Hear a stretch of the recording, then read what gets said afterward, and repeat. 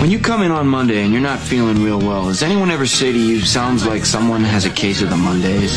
No, man. I believe you get your ass kicked saying something like that, man. It's Matt's Monday Mood Meter. Are you kidding me? This baby is off the charts. On TSN 1050. Mondays live here. Sounds like somebody's got a case of the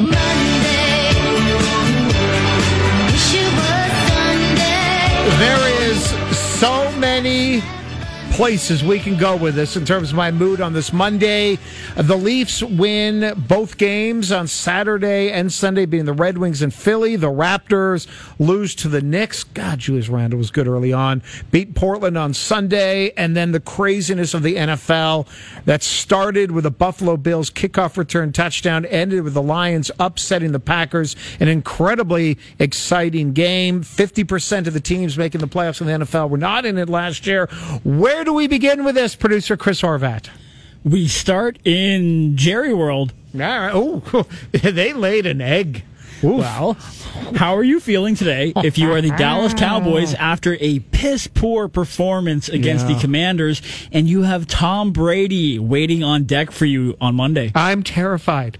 You know what? If I'm Jerry Jones, new answer. I'm inspired. I'm happy. I could not be more thrilled if I'm Jerry Jones, because Jerry's not a young man. Jerry is still having a lot of fun at his advanced age. Jerry wants to keep the party going at least another 50 years. Unfortunately, because of, science and the body and biology that, usually time defeats man. You think Jerry's got some milkshakes going still he's got lots of milkshakes going. His money brings all the gals to the yard. Damn right, it's larger than yours. But in this case, he's looking at the other side. He's going, wait, who won the division? That's Tom Brady? Wait, you mean the 45-year-old who just... Wait, he broke his own record for completions in a season? Really? That guy... Jerry's thrilled. He's like, he's not even thinking about his team and the fact they lost 26-6. Dak Prescott looked horrible, and Dak Prescott just keeps throwing interceptions 7 games in a row. He's thrilled because he sees the quarterback on the Buccaneers is going to live forever, and he's like, I got to get me some of that.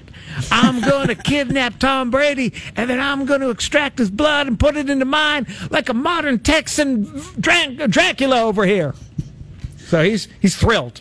So Jerry's feeling right now. I mean... Didn't expect that answer, did you? No, I know. I mean, how do I follow that up? I was going to say that he's nervous, but geez. No, he's happy. He's like, I'm looking at my future. I'm going to live forever. Take that there, Jimmy Johnson. Suck it. I'm going to be dancing on your grave.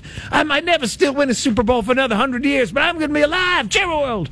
Well, speaking of another team that will not win a Super Bowl for another 100 years, how are you feeling today if you are the Houston Texans after you lose out on the first overall pick? And conversely, how are you feeling if you are the Chicago Bears? Oh, if I'm the Chicago Bears, I'm a little bit conflicted.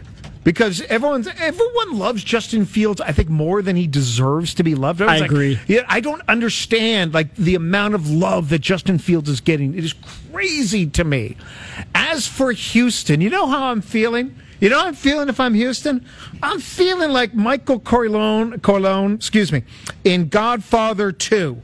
When and I'm sure this reference. Have you seen Godfather Part 2? Yes, that is one of the few that I have seen. So the Houston Texans, they're Michael. Lovie Smith is Fredo. And he kisses him. I knew it was you, Fredo. You broke my heart.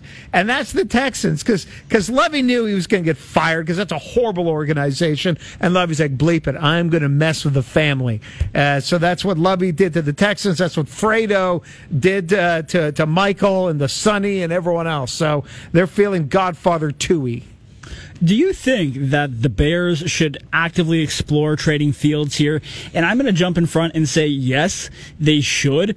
And the reason is pretty simple. Mm-hmm. Justin Fields is already 2 years into his career. Yep. If they, presumably, if they were to take Bryce Young, they're going to have him on a rookie contract. They have the most money in free agency. How many teams in the top 10 right now in the NFL draft do you think would trade their pick for Justin Fields? Would the Colts do it at 4? Yes. Would the Lions do it? Would the Rams pick at 7? Yeah. Do the Rams have a first-round pick?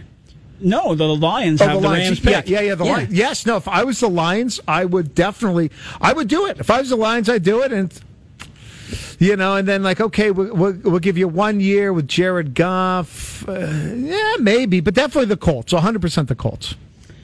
Okie dokie, let's stay in the AFC. How are you feeling if you are a Chargers fan after you see Mike Williams and Joey Bosa leave the field with injuries in a completely meaningless game? Yeah, it's just...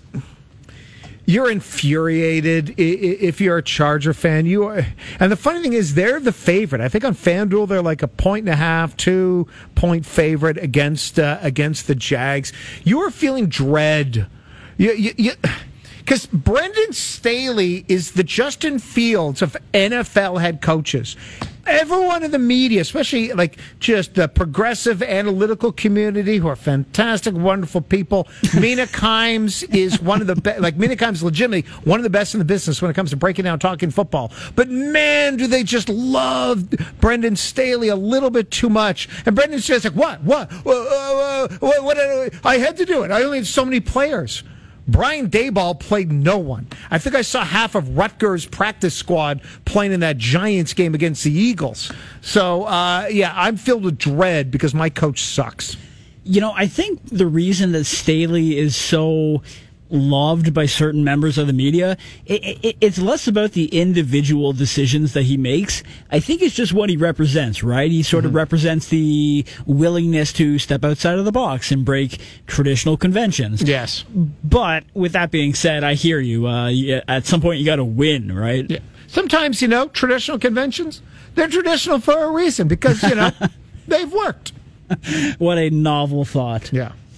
How are you feeling today if you are Aaron Rodgers and you are pondering what's next for your future? If I'm Aaron Rodgers, I'm going full Academy Awards here. It's the whole time he's going to just talk about I got to take a step away and just really just sort of float above myself and really sort of dig deep into who I am, not only as a person, as a football player, but where do I exist within the energy of my life force and just do it. And I'm going to go on a spirit quest in Nevada, and I'm going to take new drugs that you've never heard of before. I don't know what voice I'm doing. No more ayahuasca? I'm going to take something even crazier. It's ayahuasca. It's like ayahuasca, but it's crazier. And ayahuasca, and then I'm going to ski down the... Anyway. And then in the end, he's just going to, take the $59 million. I'm back. Me and Randall Cobb, we're back again. We're going to do it again. I'm going to give a serious answer here. Yeah, my answer is serious. How dare you? Very serious. Yeah. Because Aaron Rodgers is my favorite NFL player of all time. Yeah. The word, I think, is unfulfilled. When you look at what his career could have been versus what it is, it's just sad. Honestly, I still am of the belief that Aaron Rodgers is the most talented thrower of the football in NFL history. That doesn't make him the best quarterback in NFL history. No, I know what you're saying, but I know what you're saying. There is a difference between the two, and you can absolutely make that point. Yes, your answer was better than mine, and you're right. It is because of the level of talent that he possesses. The fact that he's only been to one Super Bowl. It's not like they went to another one and lost. He's only been to one.